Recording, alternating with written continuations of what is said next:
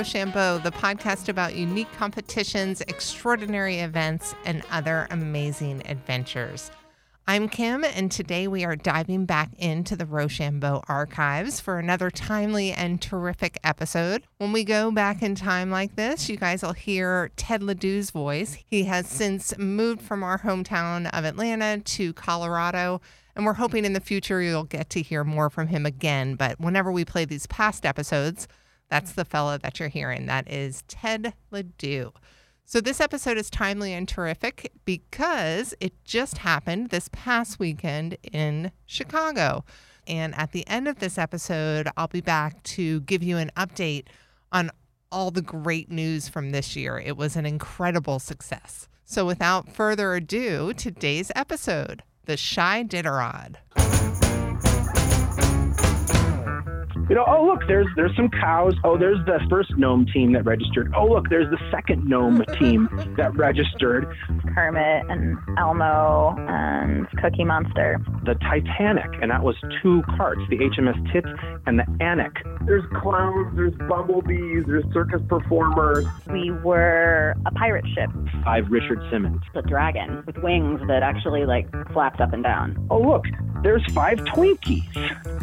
Chicago's own Chi-Diderot, a takeoff, obviously, from the name on... Iditarod? That's right, the Alaskan dog sled race, right? Which takes place in Nome, Alaska, possibly. Yes. You just told me. It's true.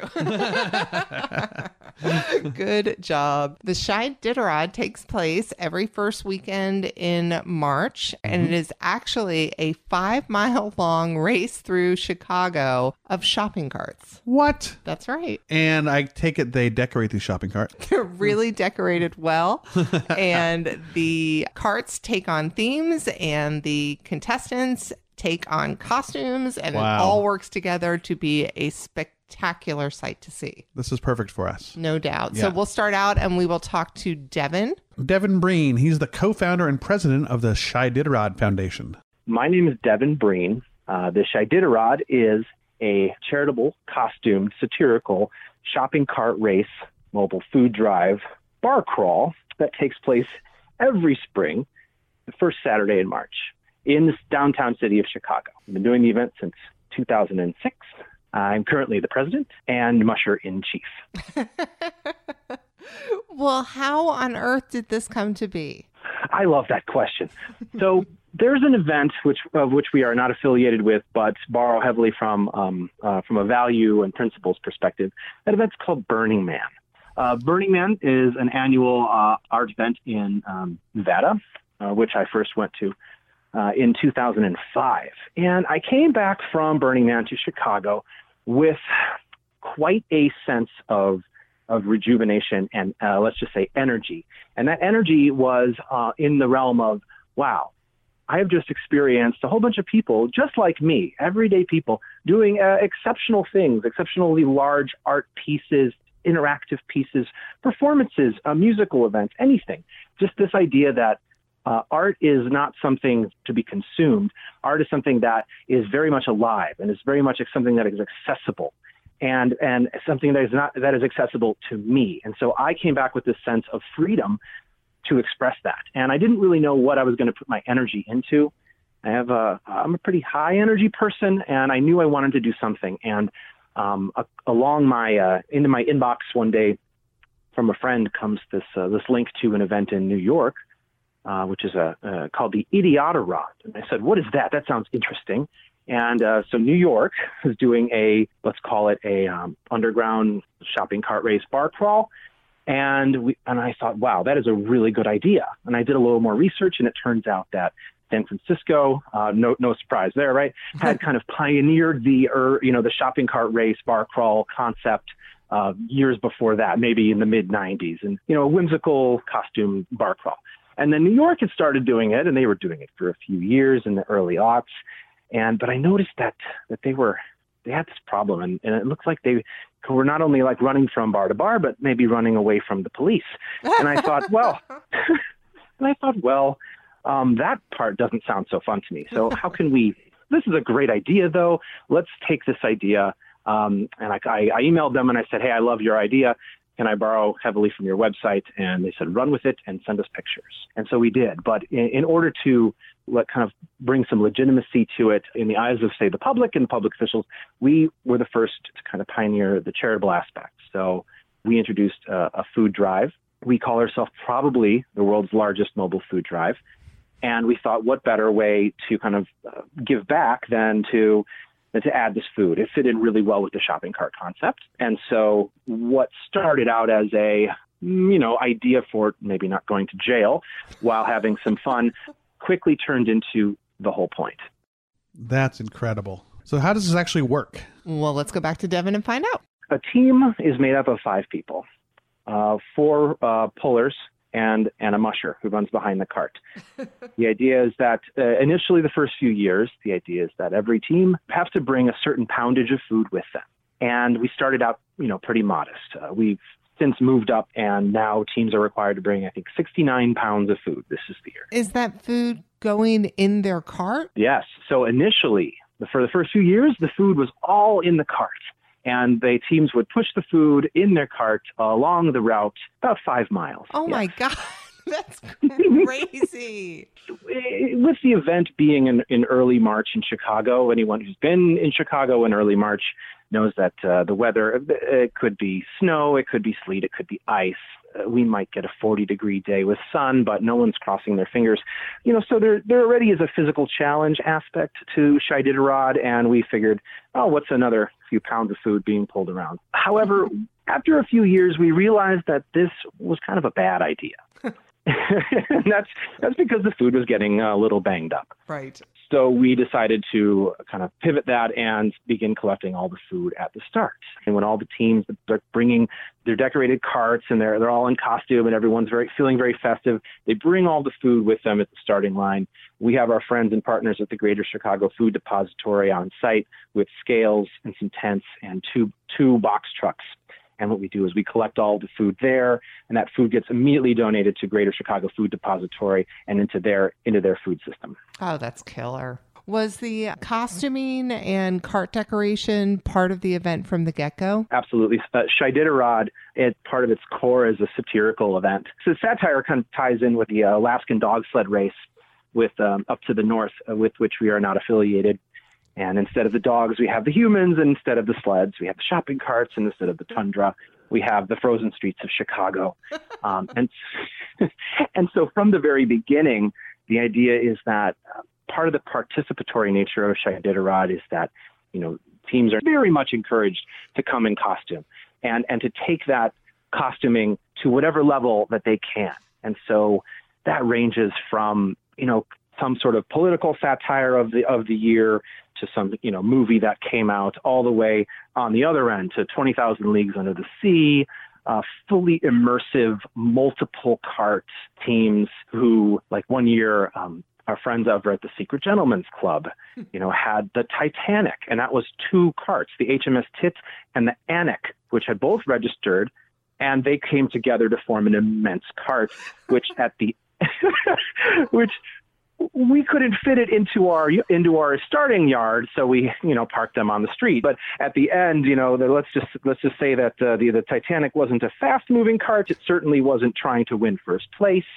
But by the end, they had actually scuttled it, so half of it had cracked in half and fallen over. Right? Perfect. Perfect, right? And they're of course all in the regalia of the time and basically creating immersive environments. And so the costuming portions are very much part of what creates Shai Diderot as something of a spectacle and something very special, is that it's not just costumes, it's immersion. And what we've realized is that through the years, we've been able to cultivate like a creative platform for participants to take that stage and to create something that they wouldn't otherwise have an opportunity to do at a venue that they wouldn't otherwise have an opportunity to have. This sounds super creative, like, Tits and Anik. Come on. Who comes up with that?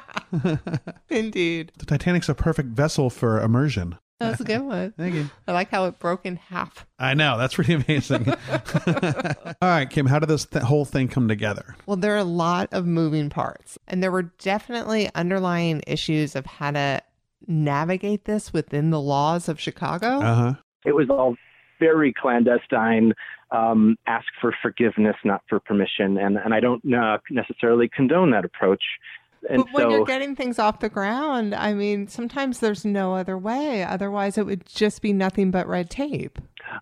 Yeah, you nailed it. And that was my thinking exactly. The ripple effect of an event that the first year we were able to collect about 800 pounds, the second year about 2,400, and then it just started skyrocketing from there up to 7,200 pounds of food. And you realize, wow, we're really onto something. And again, it's really hard to say no to an event that's doing a lot of good. And right. I mean, it was really immortalized for me in the words of one of the Chicago police sergeants back in 2008, when he looked at me incredulously and said, like, what is going on here? And I said, this is the year that we went from, I think 35 teams to 72 teams.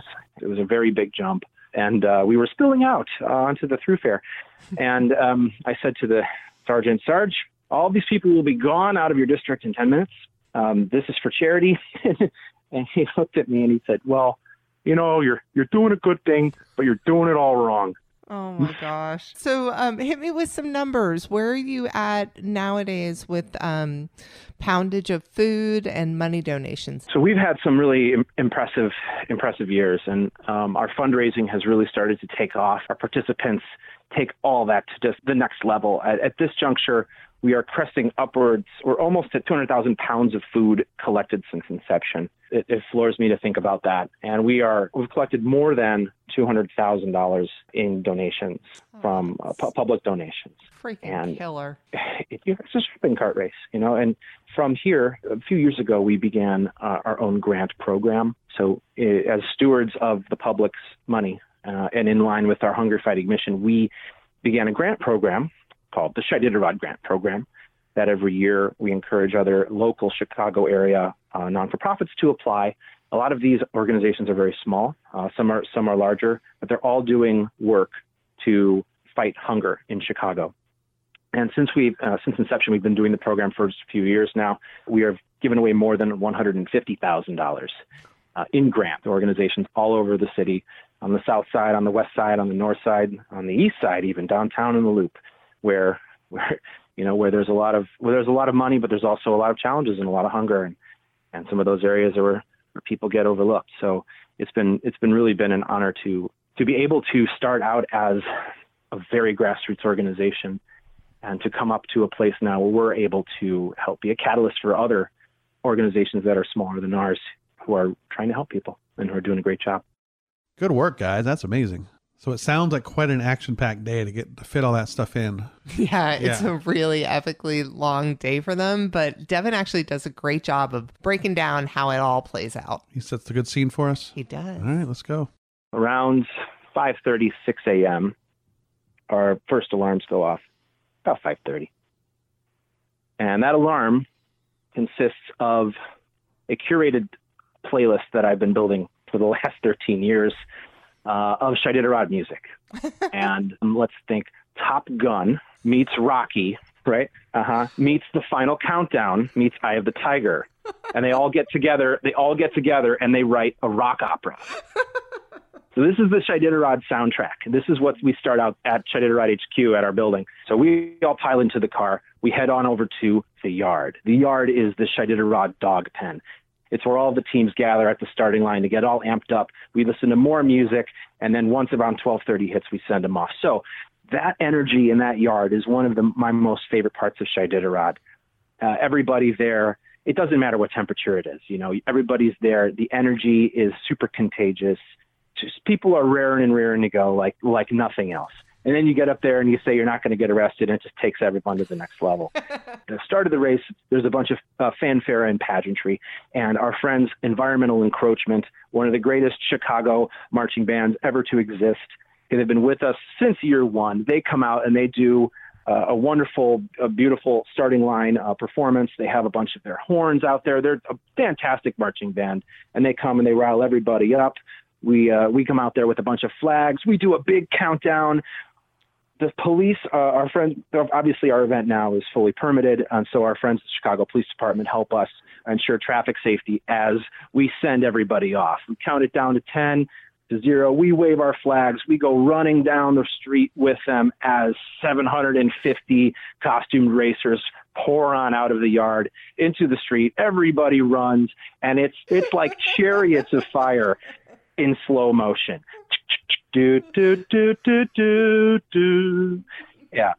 And running down the street, you have, okay, look, there's an F-25 with all the members of Top Gun. Oh, look, there's 5 Twinkies. Oh, look, there's some cows. Oh, there's the first gnome team that registered. Oh, look, there's the second gnome team that registered. Oh, there's a team of police officers who pull over to the police officers who are working and helping us and write them a ticket and give them a donut. It's just, I could go on and on about the teams and the creativity that you see. And one of my favorite parts of this is that you get, cars that are stopped, you get people who are walking by and who say like, what is happening here? As Indiana Jones runs by being chased by an enormous boulder. and someone will stop and say, it's the Shiditarod. And then the next year, you know what? Those people are racing with us. So are these people serious about the race? Or are they just having fun? Or are they probably a mix of the two, huh? It's really a great question, because the more racers I talk to, the more finding the ones that really care about the time seem like finding a unicorn. Right. But there are some out there, and it is a timed race. We estimate it's probably 5% or less of our participants who are racing for time.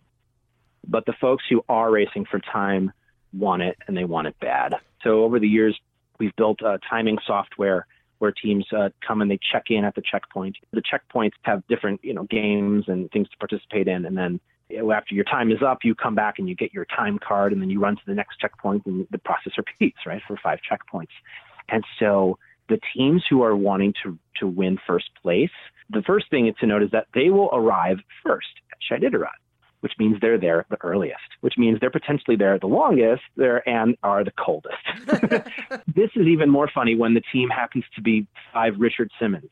While their heads are, I'm sure, very warm because of the giant afros, those shorts are quite short. And so a lot of times their carts will be simpler because they would want less weight. One of the ways in which teams who are attempting to win first place can kind of outmaneuver the other teams is through sabotage.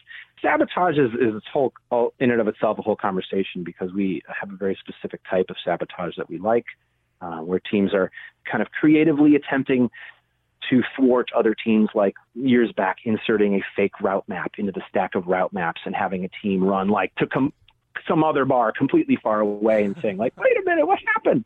Or another way is by bribery. And by bribery, I'm talking about creative bribes to the checkpoint time scorers to let that team out a few seconds early. We've put controls on this where a checkpoint is able to allow a team to maybe leave 20 seconds, 30 seconds early, but nothing more than that. And so those bribes might be like delicious homemade goodies that are in line and in theme with the team, right? And so teams could maybe shave off 10 seconds or 20 seconds. And it's amazing how fast the teams that want to be first are there. Sometimes we're like, wait a minute, how is this team already here? And a lot of times they're just that fast.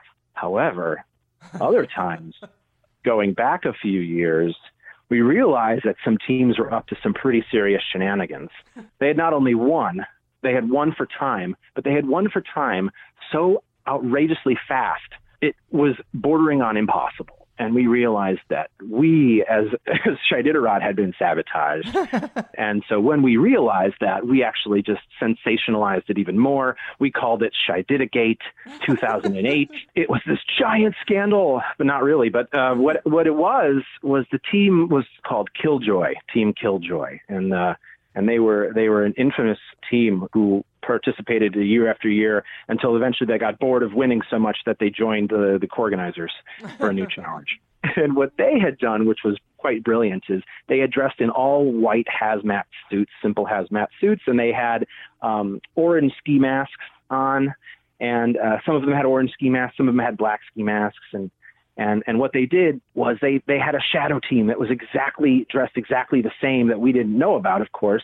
So as soon as the team left the starting line, a minute later, the other team showed up at the first checkpoint. Genius, evil genius. Evil genius, yes. And they repeated that process until they had completely won. And we realized later, like, wait a minute.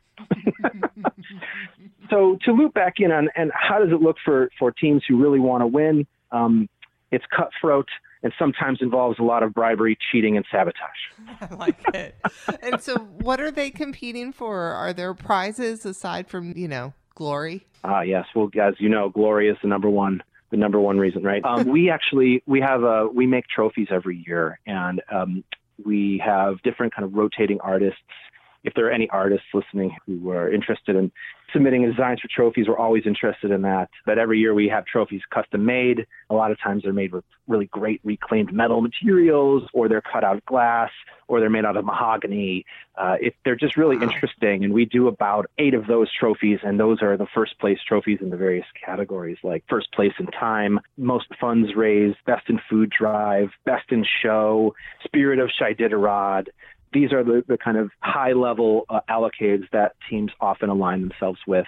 And then we do a lot of smaller trophies as well, because the amount in which teams put into Shai-Diderot is really Herculean often. And it's really great for us to be able to provide them with a keepsake. Wow. That sounds like a nutty, crazy, fun day. And if you're going to cheat, do it cleverly. That was brilliant. That's my favorite cheat story ever. Yeah, that's good. Gosh, we strongly encourage anyone in the Chicago area to go check it out and consider participating, because these are great people to get hooked up with. So you want to meet some of these nut jobs? Yeah, I want to meet these nut jobs. I love nut jobs. They are very, very lovable, and they are all in it for a really good cause. All right. My name is Amy Bashidi. I've been a competitor with the Shai-Diderot since 2006. This year will be my 11th year competing. Hi, my name is Liz Lux. I have been a competitor since the second year of Shai-Diderot, which would be 2007, and have not stopped since. Our team is called 3GS&T currently. Previously, we referred to it as 3 girls, a stash, and a tail, because one of us would always be an animal with a tail, and one of us would always wear a mustache. We've been an all-female team for maybe the past 7 years, at least, possibly a little longer. Well, let's talk about that first year then. How did you hear about it? I actually raced with a guy friend of mine who was trying to start his own website that would identify where drink specials in Chicago were happening on any given day. And he decided that would be a good way to promote his website. So we borrowed a shopping cart and showed up at the Pontiac Cafe, and immediately, once the race started, took a header and dumped everything out of our cart. Oh, so let's clarify. What does borrow a shopping cart mean? Okay. It was a challenge the first few years. Mostly we go to grocery stores, explain the concept to them, tell them it's a food drive, and most of them are okay with us borrowing a shopping cart as long as we promise to bring it back. That's very cool. Did you get some strange looks that first year? Of course. And not the first year, but a subsequent year, my friend with the website actually got arrested bringing the shopping cart back. No. And a police officer saw him and cuffed him and threw him in the back of the car until we managed to straighten the whole thing out. Thankfully, that was one of the years we had talked to the manager, who gave us permission, had unlocked the cart for us, and just needed to then explain the craziness to the police. Oh my gosh. But nobody wants handcuffs. That's just terrible. Of course not. Of course not. Liz, how did you get talked into joining? It was a bar crawl that you could also dress up for, and a way to look forward to spending time outside in the winter and break up Chicago doldrums. Yeah, let's talk about the weather. This takes place in March, so that's got to be challenging. The weather varies, but we have, across Shai-Diderot, we have a line that we all depend on. There's no such thing as bad weather. There are only 4 wardrobe choices. Has it ever snowed? Oh, yeah. Oh, yeah. And more frequently what happens is the weather will be whatever the weather is, but we'll be dealing with piles of snow on the sidewalks and in the streets from it having recently snowed. I've been to the Pontiac Cafe. Oh, you have. It's a fabulous bar. Right on. There's a lot of fabulous bars in Chicago. There really are, yeah. and they're very, very supportive of this event, and it incorporates quite a few of the finest. Mm-hmm. And I like her point about just there's no bad weather. It's just poor wardrobe choices. I think of that every Halloween, but that's got to go like 100 times for this event. So you want to hear about some of these crazy costumes that 3GM&T have created? Yes, I do. You know I do. I love the fancy dress. Truth. Our most interactive was a Jeopardy costume, where each of us was a Jeopardy category that then had movable parts to play the questions for other racers. My favorite was 2 years ago. We did, and I'm totally aging myself here, but we did play on Garbage Pail Kids. Do you remember those? Sure. And we called ourselves Garbage Cart Dogs, and we made our cart into a flaming dumpster, and we were each different characters that were plays on our names. 5 miles is a really long time. What do you guys do to get yourselves through the stretches where maybe there aren't as many people cheering you on? We bring snacks, and we also drink a lot of beer. Perfect. And also, our route takes us past old police station, and so we've built in photo stops for ourselves, and so we always take a group photo underneath the Chicago police sign. We try to take a photo underneath the train tracks, or if we can catch a train going by, we'll take photos of us waving at the train going by. Yeah. Do a lot of, when passersby see us and they do a double take, we'll be like, Happy Shai-Did-A-Rod Day, and stop and explain to them what we're doing sometimes, because we don't care if we win or not. I've definitely had friends tell me that they'd never heard of Shai-Did-A-Rod, but they were having brunch in a place on Chicago Avenue, and they spotted us running by, and they're like, wait a minute. There's people in wacky costumes running by with a shopping cart on a Saturday morning. That's a long run. It's amazing, isn't it? Pushing or pulling a cart. Yeah. Yeah. I brought that up a couple of times with some people because that just, it seems unnecessary Right, to me. right. Like, why 5 miles? That is so long for something that is so epic and grand as it is. Right. 5 miles. And I guess they're not, like this team is not trying to win, so they're not running the whole thing. They're stopping and taking photos. Absolutely. And it's a bar crawl, so you're stopping at stopping bars Okay. and enjoying yourself for a little while. And some of the bars have performances and have music, and some of the bars take on their own themes. It's definitely like a full day of action-packed community fun. Okay, I could do 5 miles of that. Yeah, right. Yeah. There you go. There you go. Yeah. So such a creative event. it's so creative, and their creativity actually extends into their choices for sabotage. Very nice. We're encouraged to sabotage other teams' carts, but the sabotage has to be funny, or we can duct tape another cart's wheels, for example, so that they can't roll. But we can't use a bike lock to lock it to a tree or something.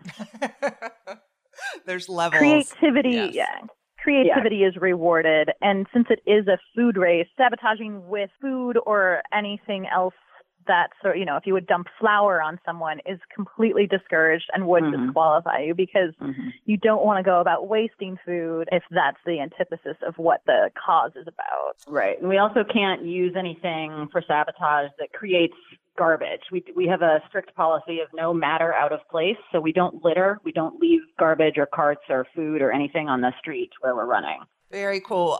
Can you talk to me a little bit about the charity aspect and how you guys feel connected to that? Yeah. It's the reason I'm still doing this after all for these sure. years, truthfully. If it was just an excuse to get together and drink and do a bar crawl, I probably would have ate. We would have done it 2 or 3 times and then been done, but we keep coming back. They've come so far with how much money they raise and then distribute it to various other organizations.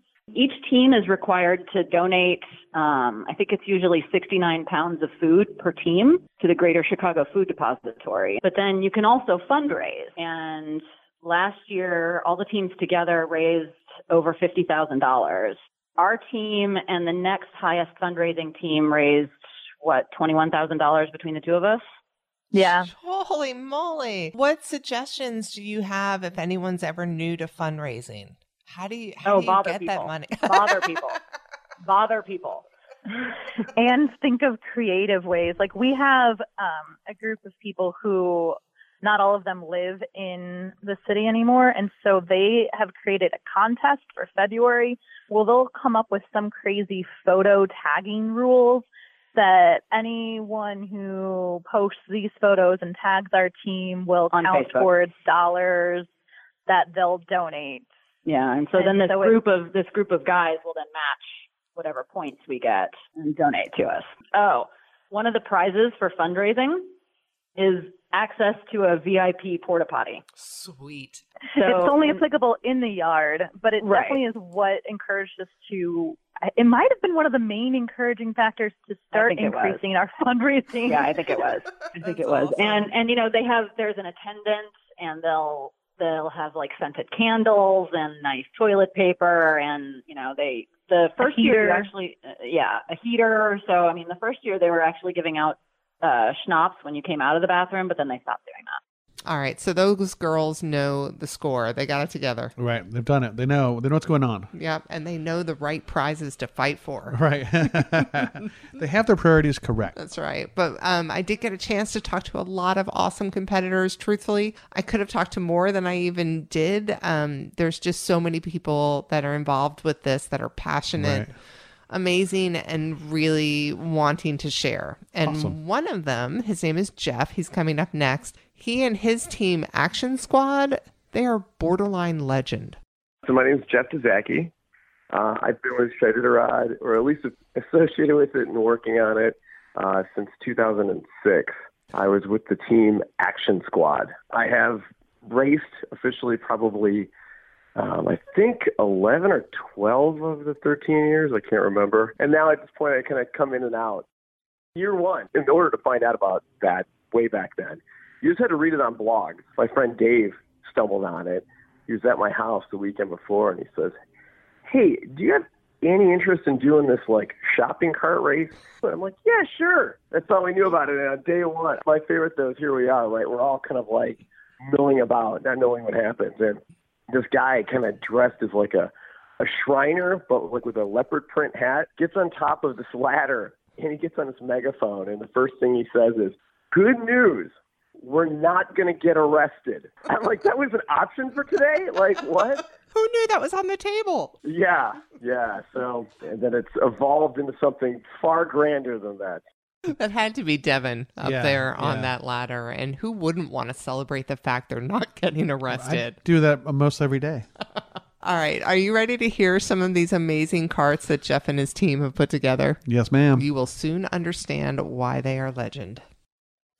My personal favorite, mostly for nostalgia, was the giant AT-AT from, The Empire Strikes Back. It was about 5.5 feet tall and about 7.5 feet long. Holy moly. It was done to scale from the little snow speeder, so we kind of ramped it up from there. It was pretty crazy.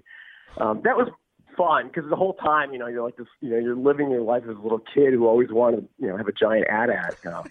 So we did that, and of course it peed, as I'm using air quotes, beer. So we rigged a mini keg on the inside of it, Oh my so gosh. that when you like pull the string, you had beer out. So yeah, that was my personal. But then I think what most people remember us for is the diner. We named a diner, and people remember it working. And I'm using air quotes again because this kind of goes back to the whole, there's a folklore about us. Is that we did serve food, right? And so we brought a bunch of food, and we were serving burgers, and we had a menu. But here's the thing. So we had waitresses, and we were giving out coffee. Like, we brought our own coffee, and we're serving it. But we ran out. So then the Iditarod serves breakfast. They started filling up the waitresses' coffee pots, and then our waitresses were going around filling up people's coffee. So we were serving then food of the Iditarod. So again, people thought we had hot food all the time. People thought we had a working grill. That's awesome. So it's varied when I've talked to racers, whether or not they care about the timing of the actual race. Are you guys a team that focuses on that? No, that was one of the things. We never cared. It was year one. I think we legitimately raced it. Like, we ran to win it because we didn't know any better, right? We thought that was like the thing to do. You ran to win.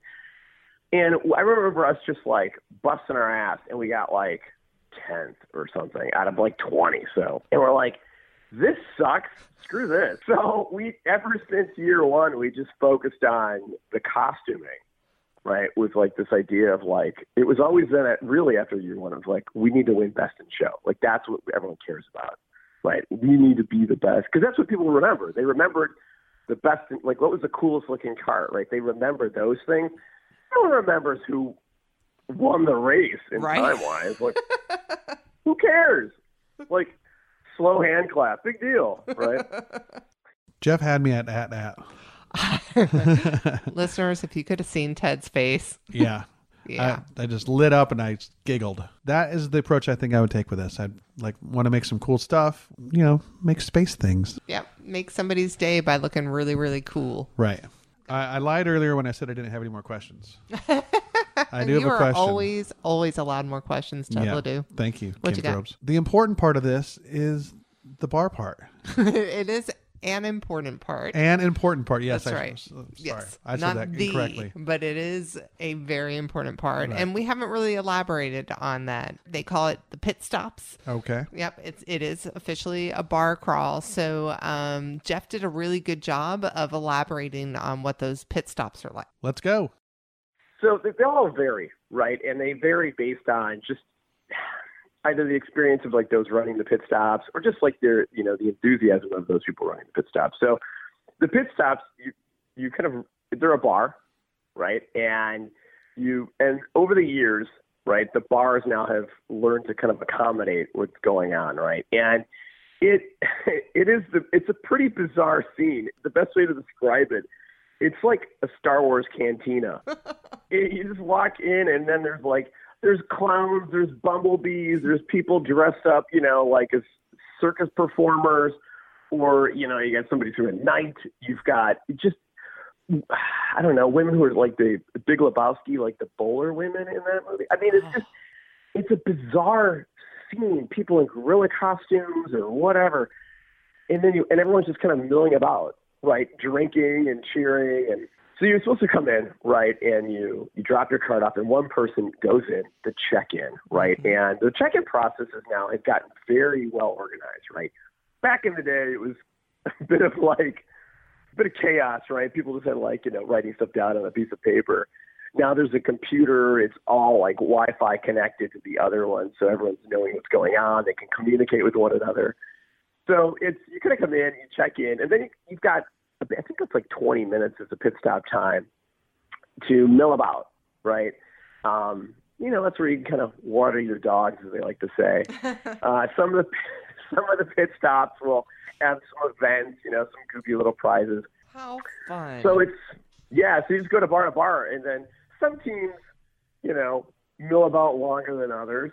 Ours, we were always kind of, about on time. A lot of my friends would come and they just made a day of it, right? Where they would just go from bar to bar and kind of follow us, if you will. That's awesome. And we know how to, we talk about it as like this drinking for Iditarod. We're like, it's a marathon, not a sprint. And every year at Iditarod, every year, there's always somebody, right, who just drinks a little too much. And everyone has that year. Right, like mine was the year of the dragon. It was like, oh boy, I'll never drink that much. Year right? of the dragon. That's how we remember it, right? And somebody will be like, oh my god, the diner year. Oh my god, and even the organizers, I forgot what year it was. I think organizer of Devin, he had a year too, where everyone just has that year where you just kind of drink a little too much. I will say too, Iditarod is a thing where the more you put into it, the more you get out of it. I made a lot of great friends through Iditarod. I've had a lot of great experiences. I think for me too, one thing I never thought it would happen was that I'd meet people, right? And then a lot of these people had changed my perspective on just general life things, right? Because they're very different from myself. And it really did open the door, or open my eyes, a better way to say it, right, to just other views, right? And I think which I never had planned on doing, like you just thinking about doing this goofy event. But it can be so much more than that. And I made a lot of great friends over the years.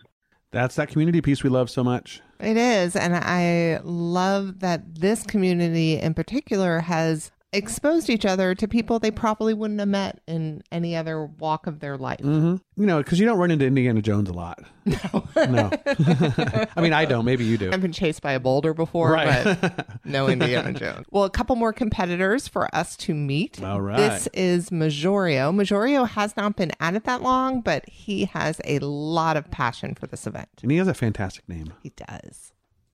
Fair enough. Well, my name is Majorio DeMario Pope. And to my competition, if you will, I am basically a jester. I am there to hopefully just keep the crowd going and make a fool of myself and keep the spirit of Shaiditarod alive. In my capacity as a racer, I tend to take on different, I would say a persona, if you will. That's pretty flamboyant. Like in our first year, on my team, I was the ringmaster. So, you know, my job was to basically, you know, grab everybody's attention to bring it to our squad's overall concept. And then last year, I was the art gallery curator. So my job was to, once again, get everybody's attention and bring it to our squad's presentation of live art, if you will. That is so fun. What is the name of your team? Yeah, that's that's something that we're working on. We have been told by many teams that we need a name. As of right now, I guess we're the team that shall not be named because we actually don't have a team name just yet. And we have so many great names that are around us, from, you know, Shy Avengers to the Shitiots to, you know, the other teams whose names I can't remember at this moment. But, I mean, we need something, but it's just hard trying to label oneself. Yeah, it sounds like the pressure is getting to you. It is, you know, being millennials and all, you know, that is just taxing. So how do you determine if you're a squad or a crew? Oh, good question. Rochambeau people, tell us. Somebody send us an email. When are you a squad? When are you a crew? When are you a group? Posse? Ooh. Yeah. Flock? All right. There's our next Facebook poll. All right. Right? So you're going to see some squads and crews and flocks And posses. and posses all up in the yard. It is the most intrinsic melting pot of creativity and fun that you can ever experience, because you have all of these concepts in this, you know, wall by wall square, and everything is just encompassed, and everyone is so passionate about their ideas and concepts, and also friendly. Like, we're all competitors, but at the same token, we're all here for a good cause, and we all appreciate the art that goes into getting this cause noticed. The piece of the resistance, though, of the yard is when the band, and I don't know the name of this band, but every year they have this band come in and they just go ham. And it's, you know, they've got the drummers, the horns, everything just going and just getting everybody riled up right before the race gets ready to start. So that we're just super hyped when we burst out those gates, you know, at breakneck speed. I don't hear the term go ham that much. Me either. But that is the second props for this band. Environmental encroachment. They seem like a Chicago staple. We have something similar here in Atlanta, a band called Wasted Potential. They're our favorite local brass band. And I think both of these bands are like very eccentric, colorful. And this guy we're looking at has a funny hat on, you know, so they look fun. They look a lot of fun. Say no more. Yeah. I mean, musically, that's all I need. A funny hat? Uh-huh. Yeah, I'm sold. So we've talked a little bit about bribes, right? Right. Majorio has one of my favorite bribe stories ever. So the bribes, of course, you keep them for the judges. And you got to do a bribe. You know, that's part of the fun, is trying to find out different eclectic ways to, you know, woo the judges, you know, favor, if you will. And when I went there last year, we were at the circus. We were running a little late to the very last pit stop. So we offered a group twerk if they would let us pass the final pit stop. We were like a minute behind, and we're like, come on, we got to finish the race here. So we will all collectively, all 10 of us, drop it like it's hot if you'll let us go. This event literally speaks to me on every facet, from charity to creativity to community, is embodied in Shaiditarod. And that is the greatest gift that I think that this organization has given to Chicago, is just that outlet to allow creativity and charity really just mesh as one. I'm still stuck on the twerking part. As you should be. Yeah. That's pretty amazing. Collectively drop it like it's hot. I wonder what the world record for twerking is. I mean, I don't wonder that much. In what context? Like how many people twerking at once? Okay, gotcha. Right. Not like The length of time or the like fastest vibration. Right. Because that'd Most be torque. fun. Yeah. Exactly. Most torques per second. Right. All right, we'll look it up. We'll get back to you on that. No, we won't. I mean, we won't get back to you, but we will look it up. We hope you do the same. So who do we have next? More twerkers? No more twerkers, but our last team to represent for the day, Gnomeward Bound. Gnomeward Bound. That's right. Nice. There's no place like Gnome. Nome, Alaska. My name's Lauren Haynes. I'm a competitor with Chiditarod from the Gnomeward Bound team. We were second place fundraisers last year, and I have competed 3 times. My name is Alicia Sharkey. I'm also on the Gnomeward Bound team, participating in Chiditarod as a competitor. I've participated twice, getting ready for my 3rd time this coming March.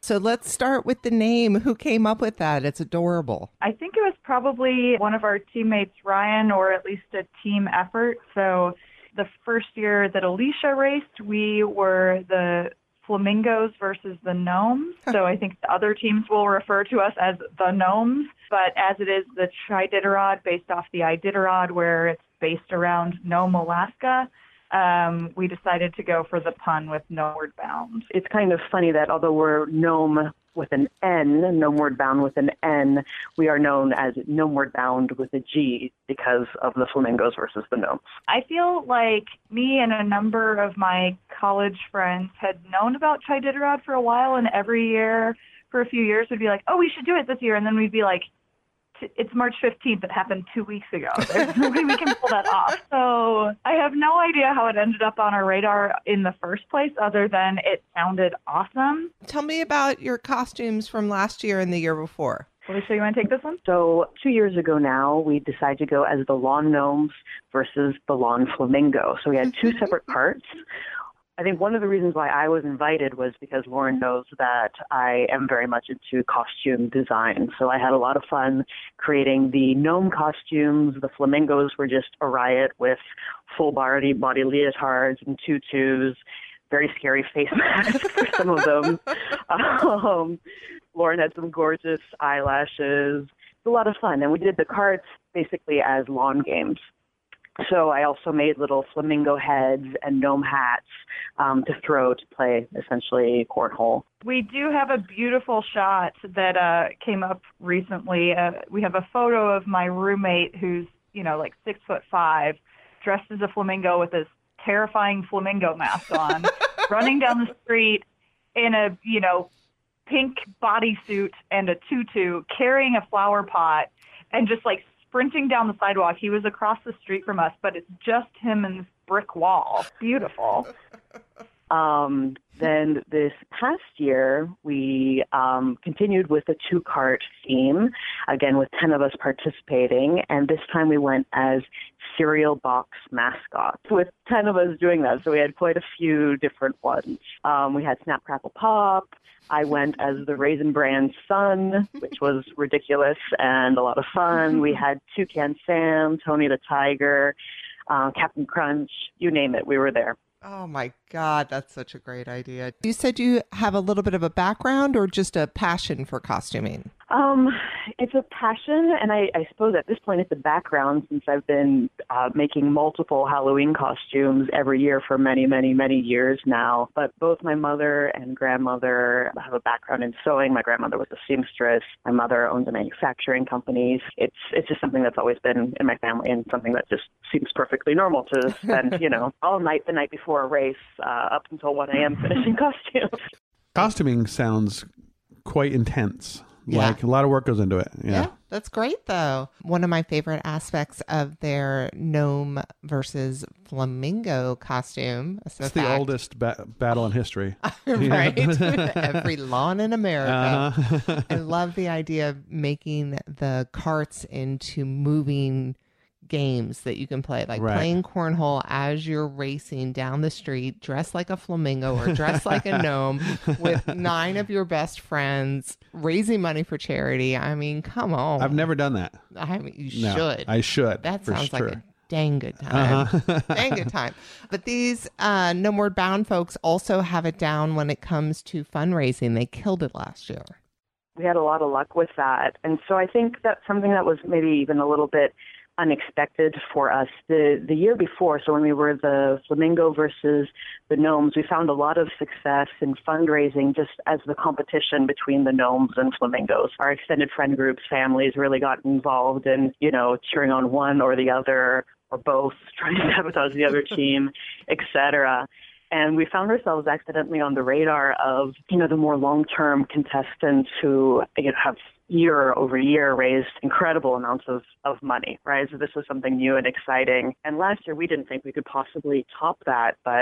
And Lauren, maybe you want to jump in and talk a little bit more, but we were able to raise even more last year. It's pretty incredible, and found ourselves coming in second place with fundraising, which we're so grateful for everyone who made donations. It was truly incredible. Yeah, it was pretty crazy. We ended up with like an $800 anonymous donation at one point that we still don't know who gave us. And so it's a good cause, right? People are excited, but also like a good friendly rivalry goes a long way. So I think after the first year that we were fundraising, we did $5,000, $7,000 between the two teams, Alicia? Do you remember that first year? I think closer to 5 that year. And I know some of the other teams were like, oh, this was your first year really fundraising. Good luck even matching that next year. Like you'll have like tapped out your people. So it was really a race. Like we got down to, race day, you're still sort of fundraising. We're like posting pictures of us running around in these crazy, cereal costumes, and like our carts were decorated like a giant cereal bowl. And like the other one was decorated as a cereal box. So we were Chiditeros. And we looked really cool. We had a lot of good content to put out on the internet. And we were only I think $250 behind first place. And honestly, we gave up at one point. We're like, we've been drinking and running and, looking at other people's costumes all day. And we were just in the bar being like, okay, let's just have fun now. Okay, somebody probably could just whip out a credit card and donate the last $250. But we don't actually know when this ends. And we raised over $10,000. I think we can stop now. That is epic. $10,000. Yeah. Yeah. We even had a donation from our Lyft driver who drove us down to the event. Oh my gosh. I know. I mean, I think the thing is just random people in the street see it. You tell them what's going on, and they get really, it's just a beautiful thing, right? And people are just happy to donate and be a part of it somehow. That is incredible. Yep. Yeah, that's some fundraising right there. $10,000, that's impressive. Yeah, considering how many teams are doing this, they are raising so much money for such a good cause, and a variety of micro causes in there too. Right, right. Good work, everybody. So, of course, this does sound like a lot of fun, but it's got to be also really taxing and a lot of hard work. I mean, it's long. So I had to ask them, how do you get through this? A lack of sleep and caffeine. 2 years ago, I ran a half marathon in San Diego the following week, so I just considered it my last big run before the race. Yeah, but there definitely gets a moment, and Lauren, I think you probably have stories about this too, where you're just tired. Maybe it would be nice to just sit on the cart for a little while and let someone else push. There was one point that I don't know if it was sabotage or just people being tired, but certainly when we were Flamingos versus Gnomes, there were several Gnomes jumping on the Flamingo cart to have a little ride along. But I know, compared to Alicia, I do not run marathons. I barely move. And, it was definitely one of those things that the first year I was like, oh no, okay, I'm racing with 4 of my guy friends. I don't know if I'm going to be able to keep up. And 2 of them were already slowing down to a walk while I was still okay, I can keep jogging. But yeah, it's a long day. You look pretty miserable by the end of the day as you're coming across the finish line. You're just are we going to make it? I don't know. I bet, man. Drinking, running, pushing carts, playing cornhole, it takes a lot out of you. We have this huge community built around shopping carts. That's pretty amazing. When you break it down that way, it really is. Right. Sure, they're artistic shopping carts that deliver food to a whole city, but, Still shopping carts. Still shopping carts, yeah. All right. Let's let Gnomeward Bound give us one more take on how much this community means to them. Take us, Gnome. I think it's been awesome. A few years in, we've now gotten to be friends with a number of other racers, and that's been awesome. People are just so creative and so charitable and just really interesting people who do really interesting things when they're not in this race. And I would add to that just, my compliments really to the event itself. It's so well organized. The volunteers who run it, everyone who helps out day of, it's absolutely incredible. And I think what's really beautiful about it is anyone who sees it, right, just wants to help out and be a part. Leaving the gate last year, all of a sudden I heard, Alicia. It's like, how do you even recognize me? There's literally no part of my body is visible.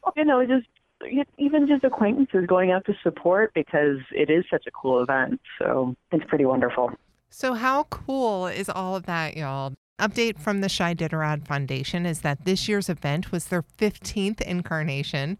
15 years, amazing. And they raised over 26,000 pounds of food, more than $67,000. And you guys can still donate if you want to, by the way. They had 101 teams register. And this is my favorite part. Nearly 300 volunteers pulled together to make this happen. What an amazing, amazing event. And thank you guys for that update. And speaking of updates, do you guys remember talking to Homeward Bound just a few minutes ago or years ago, depending on how you look at it? Well, I got an update from them, and they took first place in fundraising this year. They raised $10,751, and they had a second team this year, which raised $843. Their donation link is also still live. You can find it on their Facebook page. This year, their theme was a Mario Kart, and one of the carts was a working Rainbow Road mini map. Not bad, right? We also heard from Amy and Liz from 3G S&T, and they wanted to emphasize more than anything else the weather.